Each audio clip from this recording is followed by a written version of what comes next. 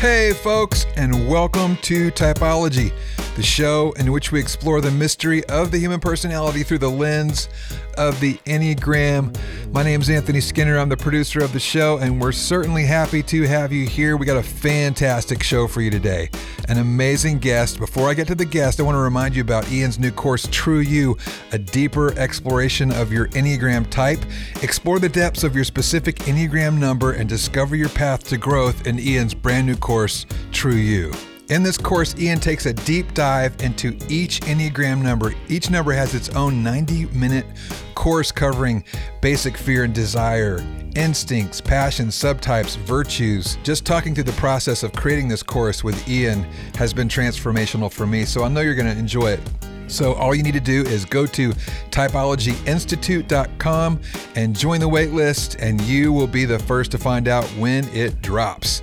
So hit that, typologyinstitute.com. Okay, today's guest, this is a super big treat.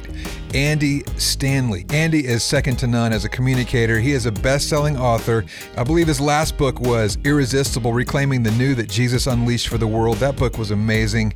And then his brand new book is Better Decisions, Fewer Regrets, which is what we'll be talking about today, by the way. He hosts the Leadership Podcast, which is amazing. Be sure you check that out. And he is the senior pastor of the Atlanta-based North Point Community Church, a non-denominational church. And today we are flipping the script on you folks. Andy is taking over as host, and he is interviewing Ian, and we are talking about how each number makes decisions. You're going to love this podcast. That's it for me, Anthony Skinner. And now, here is the special guest host of our show, Andy Stanley. I'm Andy Stanley, and on this episode, we are talking about decision making. More specifically, we are talking about decision making by the numbers, the Enneagram numbers. And if you are not familiar with the Enneagram, well, you certainly will be by the time we wrap up this episode, because in the studio with me today is my friend Ian Cron. Welcome back, Ian. It's great to be here, Andy. Thanks. Yeah, well, thanks for coming back. This is our second rodeo together, talking about leadership, but a little bit different filter. Ian, as some of you know, is a best-selling author, an Enneagram teacher, and podcast host. He is a psychotherapist, get this, songwriter, and an Episcopal priest, and I'm pretty sure he makes his own clothes. Anyway, most recently, Ian authored a book entitled The Road Back to You, subtitled An Enneagram Journey to Self-Discovery, which, by the way, I have read this book twice, and it has become a go-to resource for me as a staff management tool, even though it's not written with that in mind. As you're going to discover, there is so much to the Enneagram when it comes to leadership and staff management. So I'm excited to have Ian back. But before we talk about decision-making, Ian, real quick, sort of big macro level question. What are you telling leaders these days? I mean, we have a pandemic, an economic turndown. For some, it's an economic meltdown. For other people, they're making more money than ever. It's a very interesting time to be in leadership or management, and this is the first time for all of us. So is there any advice that just, it doesn't have to be about decision making? What are you telling leaders right now? Yeah, I've spoken with some of my corporate clients and people in the faith community as well.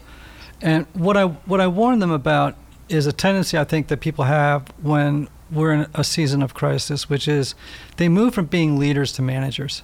And so leadership to over management is a bad transition, right? They want to get down into the weeds. They want to get too involved. In a time of crisis, what's needed most is for the leader to really lead, more than ever. Yep. And let management do the management. Yep. And don't get involved in the day-to-day of that stuff. Wow, we should probably come back and talk about that for 45 minutes sometime, because as you're saying that, I'm thinking about how I have in the last 6 or 7 months had to resist that, and in resisting it has it set me up. We're going to talk about this in a few minutes, to make some really big decisions that were 100% leadership decisions. In fact, not only were they not management decisions, the people around me who are more geared toward management, their eyes got big, like, what? We're not going to meet until when? We have 500 plus staff members. What are they going to do? And suddenly there is chaos in the wake of a purely leadership decision, but I can completely identify with the temptation to let's just sit back, retreat to what we know, and wait and see and wait and see. And as you know, the organizations and nonprofits and churches in particular that are sitting back to wait and see, they're just waiting, and they're missing an extraordinary leadership moment. So that is a great insight. And with all that's going on, it's forced us back to our topic to make some tough decisions, big decisions, decisions with limited information. And as we're about to discover, there's actually a corollary to how we make decisions, how well we make decisions, and how we are wired. And that brings us to the significance of the Enneagram as it relates to decision making. So talk just a little bit about wiring and decision making, and then we'll introduce folks to the Enneagram. Yeah, so you're absolutely right. I think our inborn temperament and our personality greatly influence our decision-making styles. And they influence how we respond when others make decisions that affect us as well. Yeah, we're going to talk about that. Mm-hmm. Well, before we do a deep dive into the Enneagram, would you, real quickly, you did this last time you were with us, and it was so helpful, even for those of us who are somewhat familiar with the Enneagram. Just give us a quick overview of the Enneagram, a little something on each type, and then we will talk about decision-making by the numbers. Okay, well, let's have at it. This is a 50,000-foot, 200-mile-an-hour rundown of 9 types. So the Enneagram is an ancient personality typing system that teaches that there are 9 basic personality types in the world, one of which we gravitate toward and adopt in childhood as a way to feel safe and cope in this new world of relationships. Very importantly, each of those types has a unconscious motivation that powerfully influences how that type acts, thinks, and feels on a moment-to-moment basis. So let's run through the 9 types, okay? Yep. So type 1s are called the improvers. Now, you'll be glad to know I changed that from the perfectionists to the improvers. Well, I really appreciate it because you told me I'm a number 1, and I have been sort of wound up around this perfectionism, and now I'm an improver. That's much right. better. And I can't wait to tell Sandra because, as you know, my wife is also a number 1, mm-hmm. and which I always tell her she's number 1. And so I'll get to go home and tell her she's an improver. Yes. Well, if I had a nickel for every one that thanked me for changing it from perfectionist to improver, I would be Jeff Bezos. Anyway, type 1s, the improvers, they are ethical, meticulous, detail-oriented, and morally heroic. And they are motivated by a need to perfect themselves, others, and the world.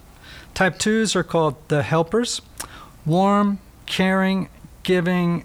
They are motivated by a need to be needed and to avoid acknowledging their own personal needs.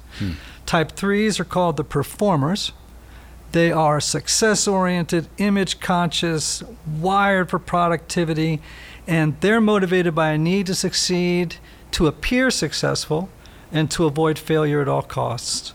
4s, we call the unicorns of the Enneagram. We think there are fewer of them represented in the population than any other type.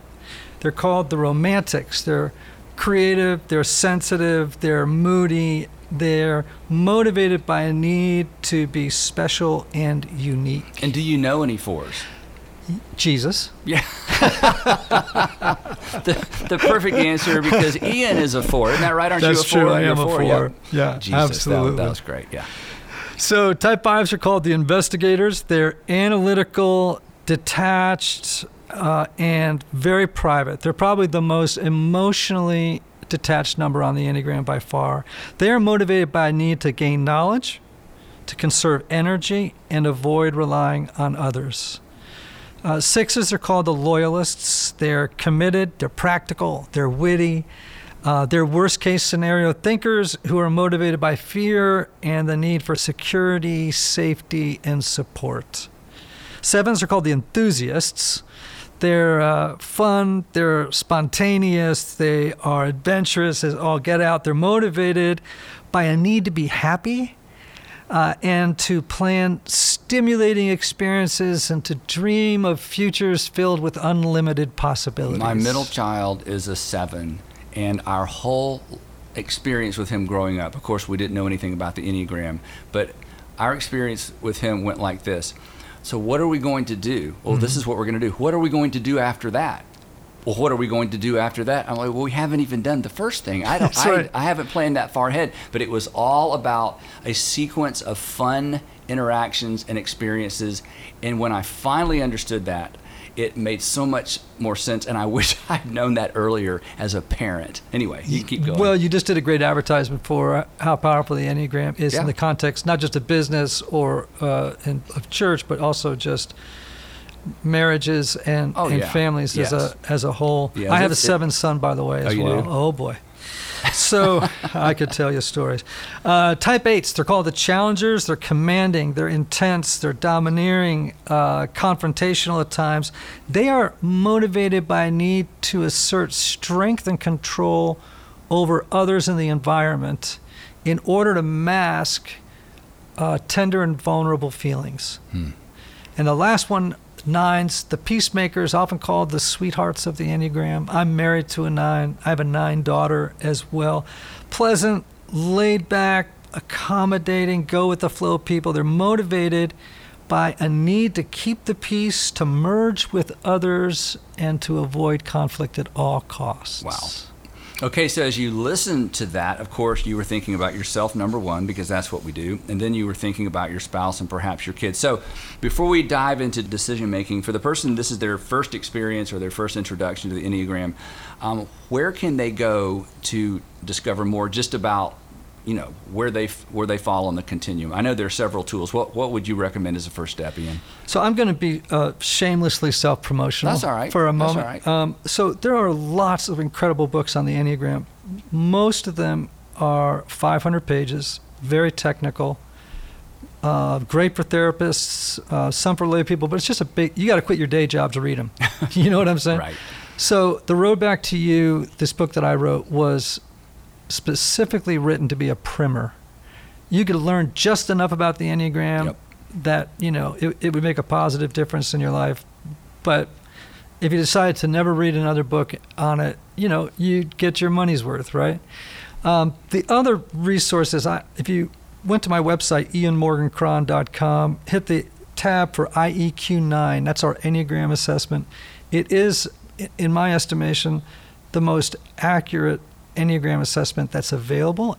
And by the way, I didn't tell you this, but for your listeners, if they just enter the code NorthPoint 2020 and they'll get a 15% discount. Oh, wow. So the website one more time is ianmorgancron.com. And just hit the tab and the code is NorthPoint 2020. NorthPoint 2020. This is the assessment I took. Yes. It helped me tremendously.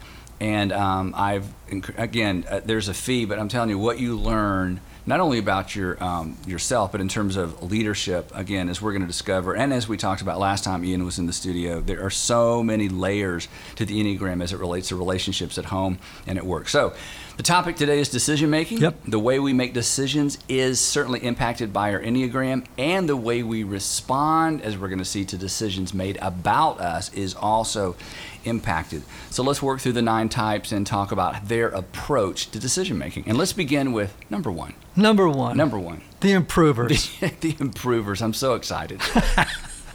So I think when approaching a decision, improvers first use their gut and then quickly use their heads to double check their gut reaction. So they go with intuition first? Yep. Is that gut? Intuition? Yeah, this gut feeling, right. Intuition, but then quickly their mind jumps in to evaluate the wisdom of what their gut just told them. And this is why I second guess my decisions quickly. Really? Yes. As a 1. I feel like I know. I'll even announce it and begin moving in a direction. And then as I'm driving home or late that night, I begin running it through the filter of intellect only. And of course, when you do that, you can find flaws with everything in the world. Yeah. And so that is the pattern. And I've had to learn to ignore the voice and trust my instinct. Yeah. So I think everyone asks a question, right, when faced with a decision. And I think improvers ask themselves, what's the principled thing to do? Which decision has the most integrity? And that's been my experience of ones, and I think that's true. And a tip for ones would be just be careful that, your need to make the perfect decision doesn't cause unnecessary delays. Yes, and today in the studio with us are several people. We have a small audience. And Susie, who is our producer who works for me, she is an 8, correct? And we'll get to that in a minute. And I've learned with the 8s, I'm surrounded by 8s because 8s, they get things done, that the worst thing I can do is to hold up their progress by delaying a decision unnecessarily or thinking it through so many layers that they're like, could you just make a decision? So this is something I've had to learn. And for those of you who are in leadership who are surrounded by 8s, and if you wonder why they're frustrated, it's not them. It's just when the 1 meets the 8 and the 1 is the boss. So that's right. Yes, Susie would be a far better boss than I am. Fortunately, the reason I'm the boss, you know why I'm the boss? I got here first. That's it. It has nothing to do with leadership, IQ. Okay, let's keep moving. Number 2. Okay, the helpers, right? So when they're making decisions, as you might imagine, helpers rely on feelings and the impact of the decision on their relationship with others. So the question they're going to ask themselves is, will this decision negatively impact other people? They're the most interpersonal number on the Enneagram. They're literally going to think, well, how will this decision affect Barbara? You know, she's pregnant, she's a single mom. I mean, they zero in on an individual and they start thinking it through. Wow. So I tell twos making decisions, like, don't let your feelings stand in the way of hard decisions. Because that might be a weakness. Will a 2 avoid a decision that negatively impacts someone simply because it negatively impacts someone? Is that the... Because they're so interpersonal. Right.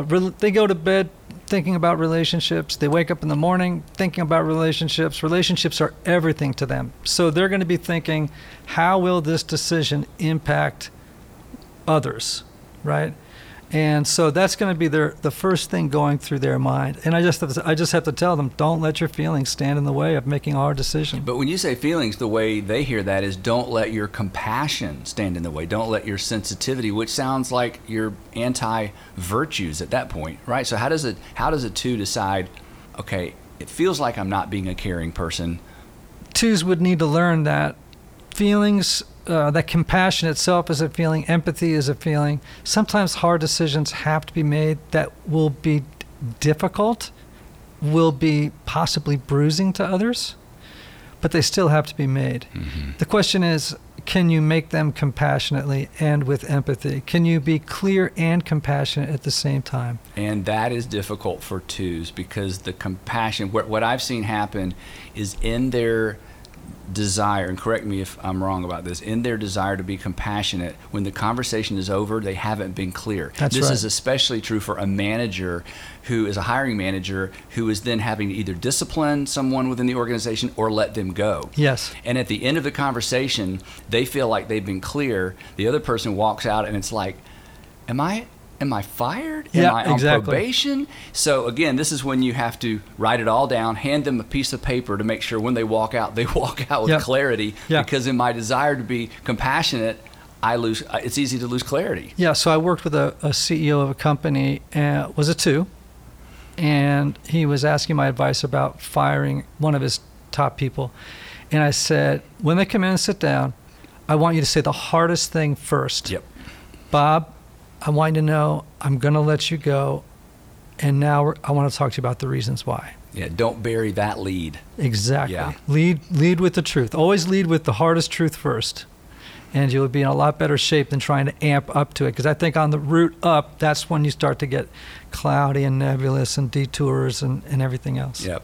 And then somebody says, well, how did it go? And the 2 says, I think it went great. And then they ask the other person, how did it go? It's like, I don't know I'm not sure. Yeah. Okay. Working our way through the numbers. What does a 3 look like when it comes to making decisions? Yeah, 3s, the performers, they're pragmatists. So when they're making a decision, they will rapidly consider what are the pros and the cons, and then move very quickly to plans and action. So the question they're going to ask themselves is, what's the most efficient choice, right? And I have to tell them all the time, don't let expediency blind you to the impact of your decision on other people. So their tendency is to overlook how their decision impacts other people. Yeah, because their attention, their focus of attention tends to be on the goal line all the time. It's about, we got to cross the finish line first. Well, you got to remind them that there are people between you and the goal line. right? And you just can't tackle or take down everybody en route and expect to have a functioning team at the end. And this probably ties back into the fact that threes like to win because threes like to be winners and threes like to be the most popular. And so in an effort to score themselves high in terms of a task, it would make sense that their sensitivity quotient may drop in the process. Is that correct? Yeah. I mean, I think when they're unhealthy, they're ambitious in the worst sense of the word. You know. Now, talk a little bit more about that. Well, they're lone wolves. They're not team players. They want to win. They want to be successful. Now, that's in their most unhealthy expression. When they're healthy, they want the team to win, right? They don't have to drive the bus. They're perfectly happy being on the bus. You know, They don't have to flaunt their success. They actually want to hear about your success and ask you, how can I make you more successful? So what does it look like when a healthy three makes a decision? Are they less prone to run over people between where they are and the goal line? Or I think they're going to balance efficiency with relationships, and they're not going to confuse efficiency with effectiveness. And the unhealthy three is going to want to get to that goal line as efficiently and as quickly as possible without thinking about people en route to it. Wow. Now, I know we're jumping ahead, and this may not be a fair question. Okay, an unhealthy three sounds to me a little bit like the direction an unhealthy 8 would trend toward. Is that? It might sound the same, but the motivation is very different. Oh, yeah, that's right. Right. The motivation is completely we'll get to different. An 8 in just a minute. And by the way, 8s are usually far more aggressive than a 3 is. A 3 would be more diplomatic, you know. 8s, diplomacy is not a gift for 8s. All right, so let's talk about 4s, the individualists. 4s tend to make well-considered, value-based decisions, often utilizing intuition, which scares other numbers to death, right? They may make a decision saying, I have this feeling, this intuition that this is the direction in which to go. It can take them a long time to get to the decision, but they are intuition-based Well, they're decision artists makers. and poets. So That's right. They live more in that world than some of the other numbers. Which is why a tip that I get, and you know, people don't think they're 4s in business, but there are plenty of 4s in business. You know, I know some great 4 leaders. I just always have to remind them, when you make a decision, you can't just do it on the basis of feelings. Make sure you add critical thinking to your decision-making process. Especially when you're explaining your decision to your team, right? Exactly. I mean, if you're a solo artist, you know, all day long. But yes. When you're sitting around the table and you have an idea and intuition, I mean, if I'm trying to follow a 4, you got to give me more than you have a feeling about something. Yeah, right? and they lead by force of personality. Like they often do. Force of personality. They're big, oftentimes have big, and they're very creative and they're very intense, and they can be very intimidating. They tend to be articulate and they can speak in metaphor and symbol and image, you know, all that stuff. So give us an example of a 4 that perhaps we've all heard of. Who is a 4 that's a leader, maybe a business leader? Okay, so I can only speculate because from a distance, I don't know the unconscious motivation driving. But you wrote the book. You should know this stuff. Okay, I'm sorry. Go ahead. Well, I think... You know what? While you're trying to think of an answer, I'm sorry to spring this on you. So our audience knows, for a long time I thought I was a 5 because my daughter, who was with us in our last time you were here, she was part of the podcast. She's a 3. She told me I was a 5. She just felt like I was so emotionally detached. And Dad, you're a 5. You don't even need to read the book or take the test. You're a 5. And then we met at a Catalyst conference, and we were both walking out the door, and I mentioned I was a 5, and you kind of looked at me like, I don't think so. You need to take the test. And so anyway, you were so good at just pegging me as a 1, I just assumed. Anyway, go ahead. So we'll trust your judgment. Give us who comes to mind when you think of a famous 4? Yeah, so maybe Anna Wintour, the editor of Vogue magazine. The movie The Devil Wears Prada is loosely based on her life, but so intense, driven. People don't tend to. They think of 4s, you know, wandering around just reading poetry and you know, picking flowers. And I know some great leaders at Herman Miller, leaders at the Ritz-Carlton, at Tiffany's. But of course, that makes sense, right? Right. Those are all companies that require creatives in the mix. They're all about environments and creating environments or creating something. And the 4s are the creators. So that would make sense. Yeah, they are exquisitely attuned to aesthetics and beauty. Okay, moving on. Number 5, the thinkers. Yeah, when it's time to make a decision, 5s will research and analyze all the relevant facts and then make logical, thoroughly reasoned decisions. Okay? So before they make a decision, they're going to ask themselves, what do the facts and data say?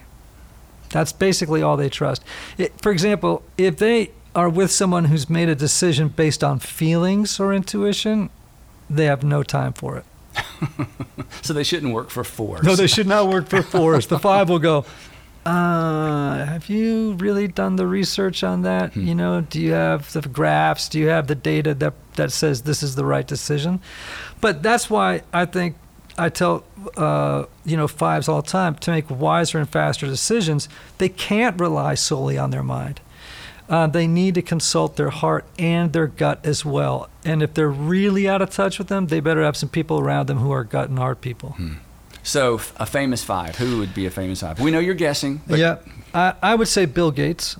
Have you seen the documentary Inside Bill's Mind? No. Oh, promise me you'll watch it. I promise. Like on today. The podcast, I promise. No, I can't promise I'll watch it today. No, seriously. First of all, he's fascinating. He's a very strong leader, and he's a 5. And it's so clear on the documentary he's a 5. Really an amazing person. So 6s. Yeah, How do 6s make decisions? Yeah, one of my favorite numbers on the Enneagram. I love 6s, the loyalists. Now, 6s are going to think long and hard about the impact of all the possible decisions, right? Including all the worst case scenarios that might become problems or disasters. So they're going to let their minds go down all the different paths. You bet. Okay. Yeah. And they're going to have a chorus of voices in their head offering different opinions, And so I think the question they're going to ask themselves is, which decision involves the least risk? I mean, that's why you want a risk manager to be a 6. That's why you want your CFO to be a 6, on the Enneagram. I worked with a company where the founder, CEO, was a 7. Very common. Very, very common that the entrepreneur is the 7. And one of the smartest things he did was hire a 6 CFO. Wow. On purpose, or it just turned out? Yeah. And then I worked with a company in Silicon Valley. And this is a true story. It was like 10, 28-year-olds that a venture capital firm dropped $28 million on, right? Because they had a great product. And I went out there to meet with them, and this young guy says to me, I just need to talk to you about one of my employees. He's our oldest employee. He was like 38, Ancient. By the way, I'm having this conversation over ping pong, because that's how it works in their office, And he said, we do these dream team meetings and we have a whiteboard, and I get up there and I'm saying, we're going to take down Amazon, we're going to take down Google, this is how we're going to do it. And he says, it never fails. This hand goes up in the back of the room. And everyone just goes, because they know what's coming. And he'll say, I think that sounds like a really good idea, but maybe we should wait until next year in the fourth quarter when we have more cash flow. And, he can, he's spotting the worst case scenario, the problem. So this young guy says to me, I'm thinking of firing him. And I grabbed this kid by the lapels and I said, the last thing you want to do is fire that guy. Wow. Because he is the only thing standing between you and jail. You need to have someone who knows how to tap the brakes. Yeah. No, we all need guardrails. Yeah, we all need them, and that's what a 6 is. You just have to teach them how to express it without sounding like Eeyore. And it's possible. I love 6s. They're fantastic people. 7s. How do 7s make decisions? The outgoing, fun, everything has to be fun. Oh my Highly relational. gosh. Yeah. So they're going to come up with multiple options for possible decisions, as well as a variety of ways to take action on them. Now, you know how that works. They're thinking in the future. These are people who know how to take in a lot of information. They see overlapping patterns, how things can be synthesized, hybridized. I mean, they're really brilliant at it, right? But they can get too much into it, right? So I always tell them, don't be impulsive, which is a problem for them, and make sure that you have all the information before you make a decision. Because sometimes they'll say, I got a great idea, and then they run off and do it without considering all the information. So a famous 7. Steve Jobs. I think Steve Jobs is probably a 7.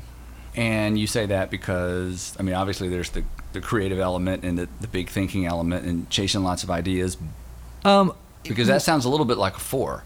But yes. No, he definitely was not a 4. Oh, he wasn't? Okay. No, definitely not a 4. I would say that because he was an explorer, he's an adventurer. Remember all the time he spent in India, right? He was drawn to kind of mystical themes that affected him later in his business life. And also because he had a perfectionist streak, which would make sense for a 7.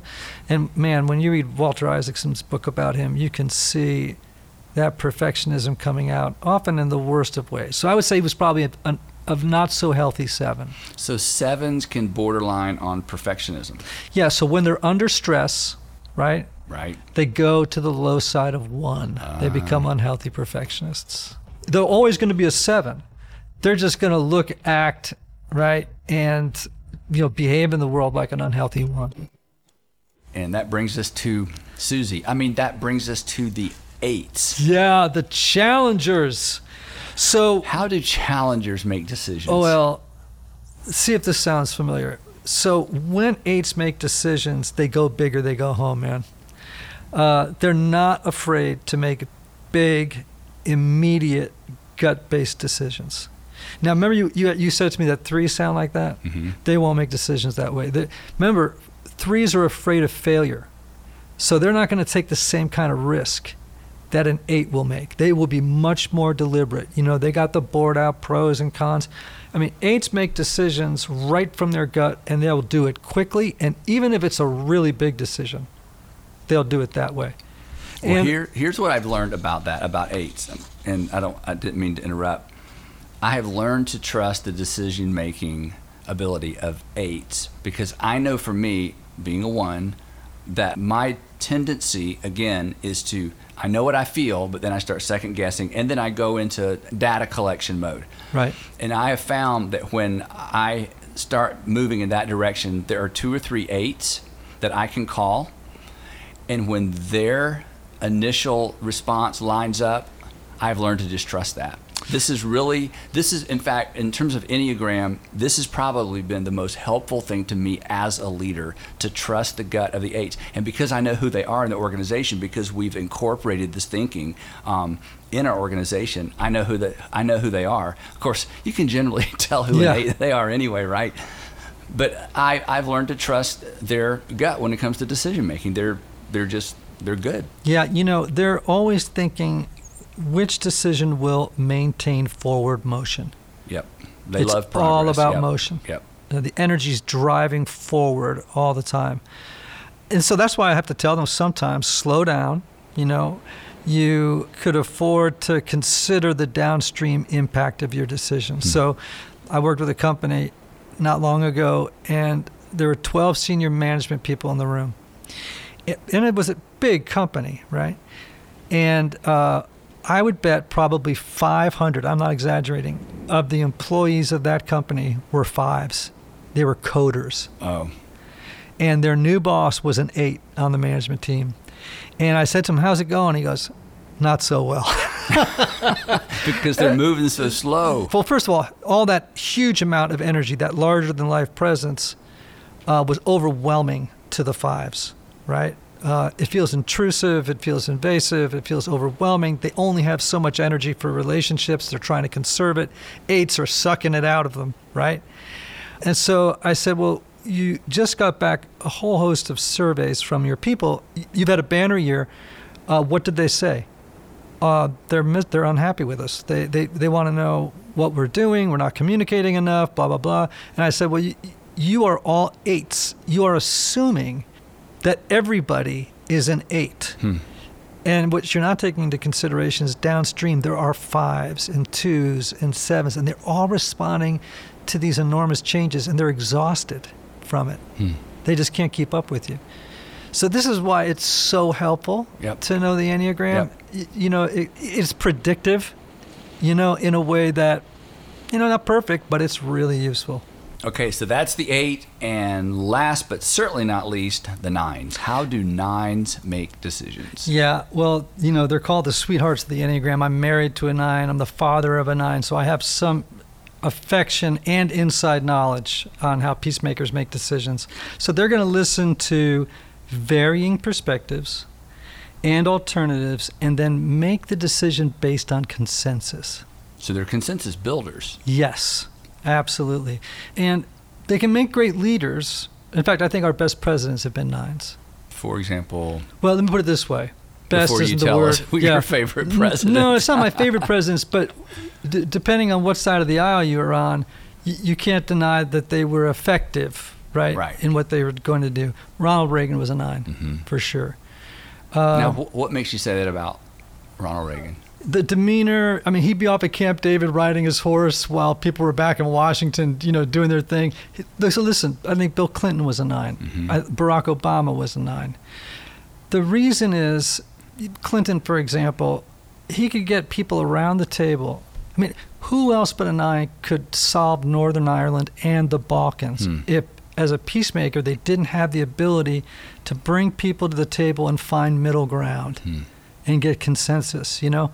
That 9s that is their superpower, you know, when they're in their best space. When they're not in their best space, they don't actually land on a decision. They just keep talking to all the alternatives. Because they can't make a decision until they feel there's consensus or until they've reached consensus, or? It's because they're afraid of conflict. They're afraid to say, this is the direction. Based on everything I've heard here, this is the direction we're going to go in, because that's going to disaffect the 4 out of the 5 people at the table. So when somebody listening discovers they're a 9, it's like, oh, good, I'm like a president. Oh, no, I'm going to have a tendency to wait too long to make the decision. How does a 9 overcome that, what can be negative inertia? It's all about self-awareness. There was this study done at Cornell in their business school, and they did a study of 72 high-performing CEOs of companies ranging from $50 million to $5 billion. And what they wanted to know was, what quality or characteristic did these people have that accounted for their success? And everybody thought the answer was going to be grit, determination, strategic planning, etc. And the answer that came back upended their expectations. Here's the quote from the study. The key predictor of success among leaders is self-awareness. Wow. That was the common denominator. That is the direct quote. So I think and self-awareness means the ability to monitor and self-regulate your behavior in real time, watching how it's affecting other people. It's not running on autopilot. You know, you're awake and you're aware and you're monitoring and you're, again, self-regulation. Right? Well, again, to our podcast listeners, your book, once you discover your number and you read about yourself, like any evaluation tool, but for some reason this one more than others, when you read about yourself, you cannot help but become self-aware, because you either go, oh, that's me, or you say to your spouse or your partner or your best friend, does this sound like me? Or you say, but I don't think I do that, and then they just stare at you like... Yes, exactly. And the stare means you are not self-aware, but you now have an opportunity to become so. Yeah. Because, and that's when we read this as a family and talked about it as a family, I would get to that part. But I don't do that, do I? Silence around the table. I guess I do. And now I'm aware that I do. Right. So if that is the number one predictor of, or the common denominator among successful leaders, then the Enneagram in this book in particular is certainly a tool to help a person, if nothing else, become more self-aware. So that's fascinating. Yeah, absolutely. Now, you recently have had to make some difficult decisions, right? Yeah, going back to where we started, you know, retreating to management versus leading. Yeah. Yes. So I want to just talk to you about that a little bit as a 1, right? What was the process like for you in making the decision to close until 2121? Yeah, so you're talking about our decision to not have church services. That's right. Yeah, during the pandemic. Yeah, well, at first it was a 3-weekend decision.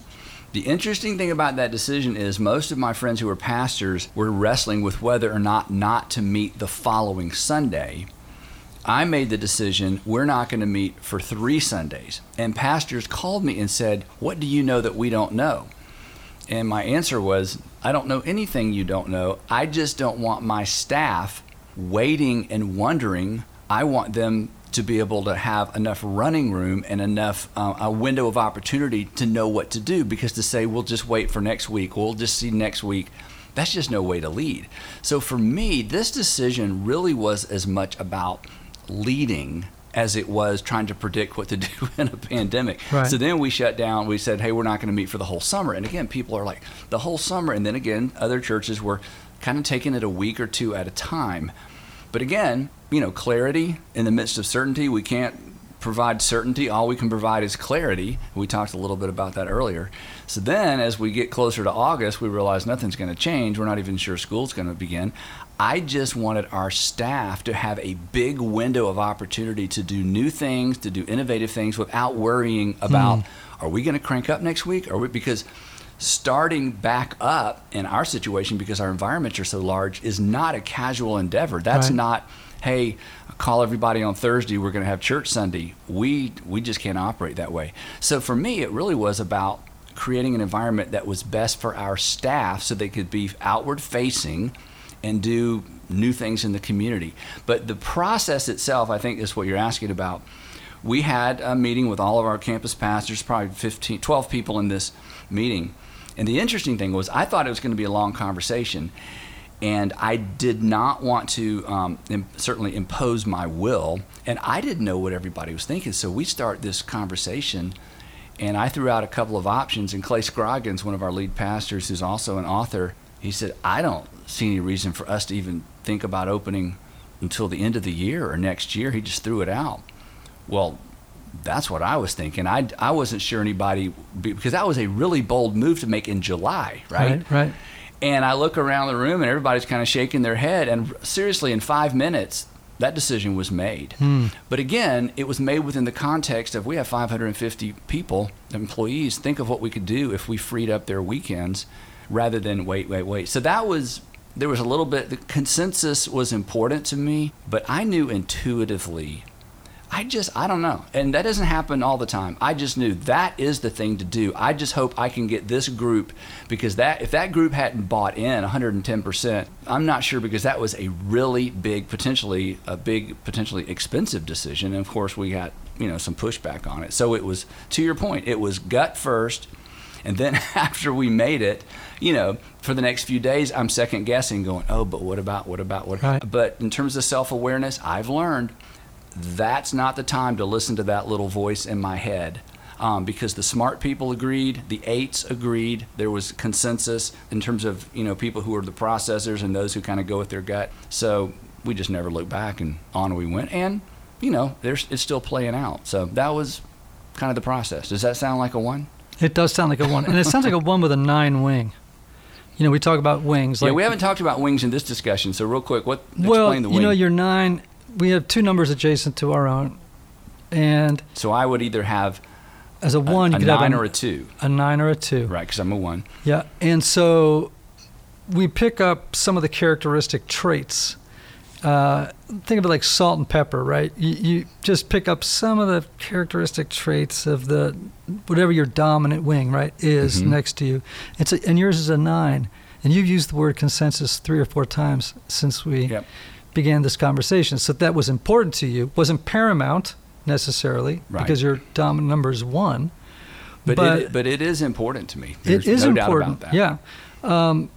But I also think probably ultimately in the back of your mind where you landed was, it's just the right thing to do. And that's what's really going to occupy a 1's attention. And that has given me energy and focus pushing through the resistance, and convincing some of our staff who they just see the world a little bit differently. And because of where they live and where they work, it was just a more difficult decision for some rather than others. But that's my responsibility then as a leader, is to make sure there's clarity at that level too. So thanks for asking. No. Thank you for answering. I was just impressed by the decision when I heard it. Not everyone was. Well, that's that thing called leadership, right? Yeah. So this is a very timely decision because you've just written a book about decision making that's coming out in October, which I read yesterday. So you read the advanced reader copy. Yes. So there were a number of things in the book that really were eye-opening for me. And one was the issue of pay attention to the tension. And it made me sit up because I have an issue in my life right now where I have not been paying attention to the tension. And I was telling Susie earlier, if you get one sentence sometimes out of a book that changes a direction in your life, it was worth the other 200 pages.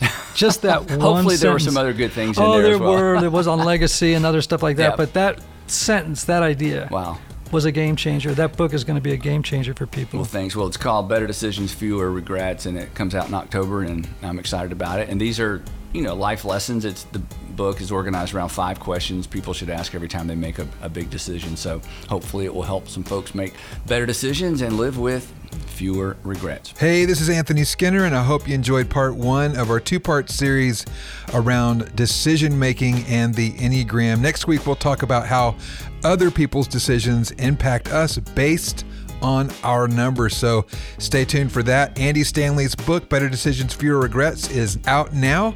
And make sure you go to typologyinstitute.com. That's typologyinstitute.com and get on the waiting list for Ian's brand new course, True You. Hope you have a great week, folks. See ya.